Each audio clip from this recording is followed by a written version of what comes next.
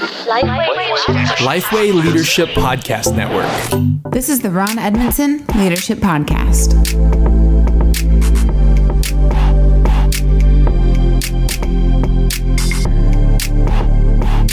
Thanks for listening to the Ron Edmondson Leadership Podcast hosted by Lifeway. Ron's mission is to help church leaders become better leaders. I'm your host, Chandler Vinoy, and Ron, in this episode, we are talking about common tensions in a new leadership position. Now, you've been the new leader a few times, so I'm assuming this one may be just a little personal for you. Well, I have been, but I've also watched a lot of new leaders. One of my favorite things to do is in the coaching world is coach new leaders, because I know there's so much potential there, you know, and you haven't made a lot of mistakes that you have to recover from, and so if you start well, you can do well, and so I love working with new leaders. But there's some common things that are going to naturally occur with a new leadership position. And if you know it, you can be better, one, not be as disappointed when they happen, and two, probably do some things to adjust so that they're not as severe, and then you can, plan accordingly. So 4 things to remember in a new leadership transition. And some of these, I've gone over these with new leaders in the past, and they're like, how did you know? Well, I mean, I just know these are common and they're not uncommon. That's, I guess that kind of goes with it, doesn't it? There you go. So what's the first one? Miscommunication is normal. Miscommunication is normal. Now, obviously, communication is huge. I'm working with the church right now and going through a really difficult time. And the number one theme over and over and over again mentioned by the staff is communication. It's just a problem. It's communication from church leadership to staff, from staff to church, from church to staff, from church to leader. They're just doing a poor job of communicating right now. That's dangerous in a marriage. You know that when you just go through seasons where you're not able to. You're in one of those seasons probably now where life is involving a small child, and that's what you have to talk about and have to consume you. So you don't have time to get away and just talk about us as much. But communication is so incredibly important, and yet in the early days, it's just not that unusual for there to be miscommunication, and that's simply because you don't know the language of the culture. They don't know you yet. You don't know how to talk to each other. When you're first dating somebody, you're learning how they respond to situations. You're learning how they sulk, or whether they, Cheryl and I are different. I can play the silent treatment, really well, and thankfully we're past most of that. But in the early days, you're dysfunctional in communication because you don't know each other very well. That's perfectly normal. So stepping in, thankfully somebody listening is going, hey, at least I know to be looking out for miscommunication. Yeah, that's right. And even what you're saying there, even at Lifeway, just came out of a meeting earlier today where we were talking about, man, it's just miscommunication. And, communicate. Yeah. I've heard it said, once you feel like your staff has heard it, 100 times, that's the first time they've heard it. That's right. And once they've heard it, 100 times, the congregation has heard it the first time, Yeah. So when you step in, of course, you said, hey, you're learning the culture of communication. But as a leader, what are some things you can really kind of hone in on and maybe even do yourself to make sure you're communicating so that people understand even what you're trying to do? Well, I think ask questions to make sure you were heard.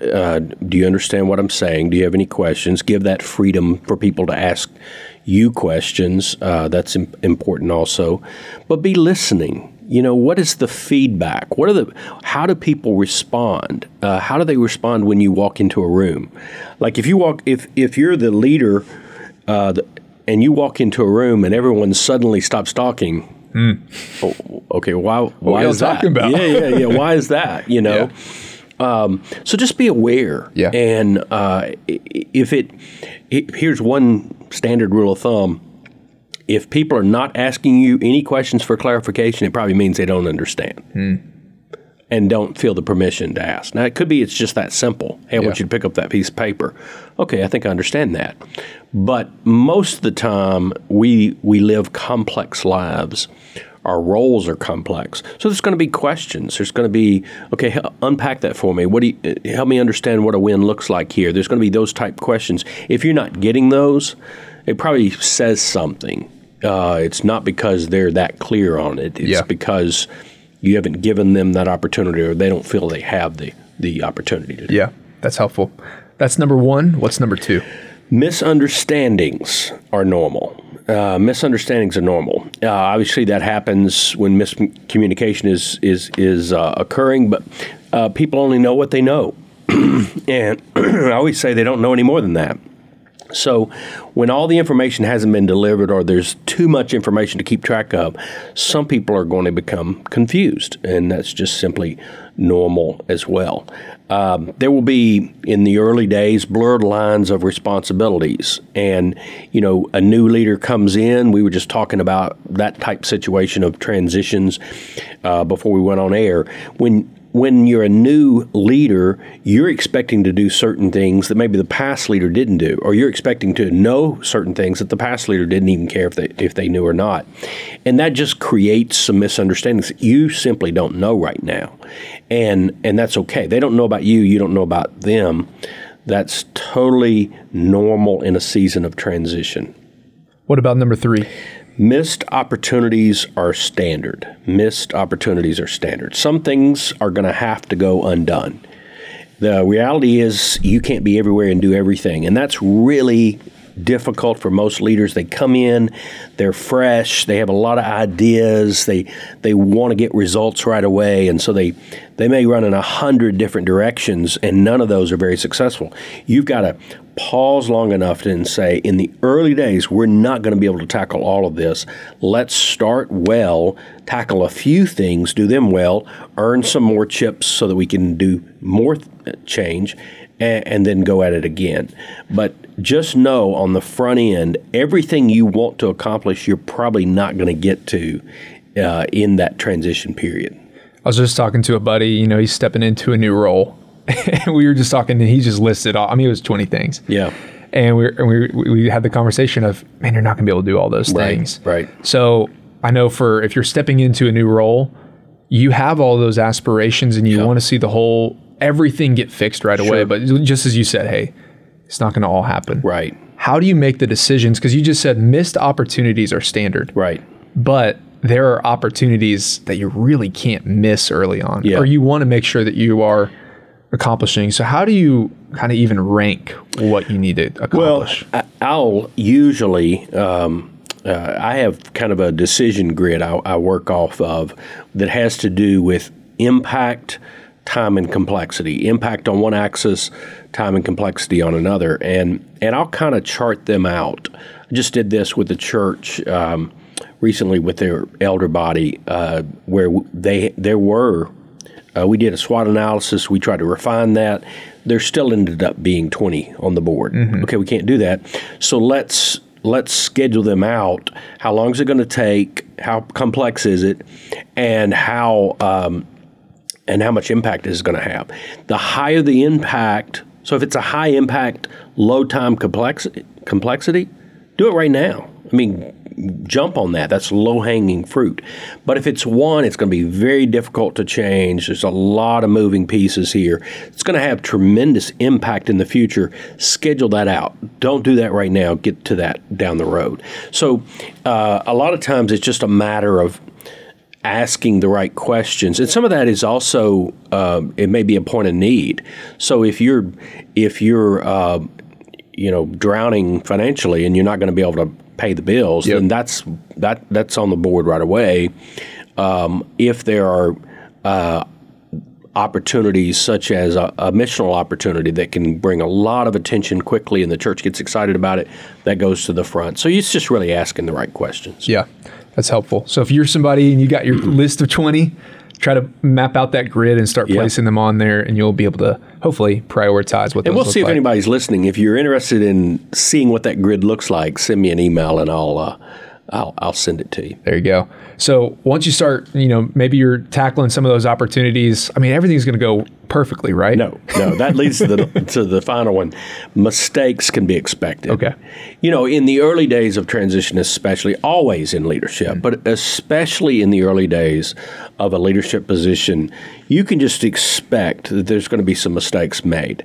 You're going to new territories. You don't know each other. The team's getting to know each other. There's misunderstandings and miscommunications going on. We already know that. You're just going to make some mistakes along the way, and that's okay. Again, what we said in the beginning, knowing this helps you maybe take some of the pressure off, but maybe also help prepare. We're probably going to make a mistake if we don't spend some more time thinking about this or spend some more time analyzing this or whatever that happens to be. So knowing you're going to make mistakes, it'll take a little of the edge off of it. It also may help you prepare so you don't make quite so many or they're not quite as damaging.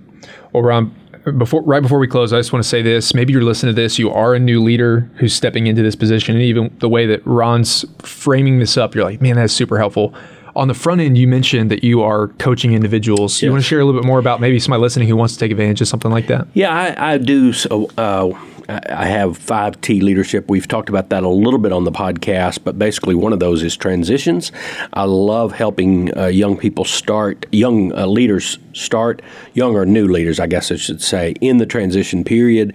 And a lot of times the way that works is simply a once a month coaching call. It could mean I come to you and spend a couple of days with you or your team and kind of analyze things and kind of map out here's the 20 things, what should we address first? Or it could just be a once a month coaching call where we just kind of go through the biggest priorities that you have and talk through them. So I'm happy to do that. Reach out to me. I'd love to talk about that. Awesome. But if you're enjoying these podcasts, and I was just with some people in the last couple of weeks that said, I really enjoy, they're very practical. Thanks for that. That's what we're trying to accomplish here. But if you enjoy listening, help us keep these going by, liking them, sharing them, reviewing them, subscribing to it so that you don't miss. All that helps. When you tell someone else about the podcast, it really does help a great deal. And when you tell me or Chandler, hey, we enjoyed this, that's a blessing to us. It really is. We don't take that lightly. So thanks for listening, and we'll catch you next time. Thanks for listening to the Ron Edmondson Leadership Podcast. For more information about Ron, check out ronedmondson.com. For more leadership resources from Lifeway, check out leadership.lifeway.com.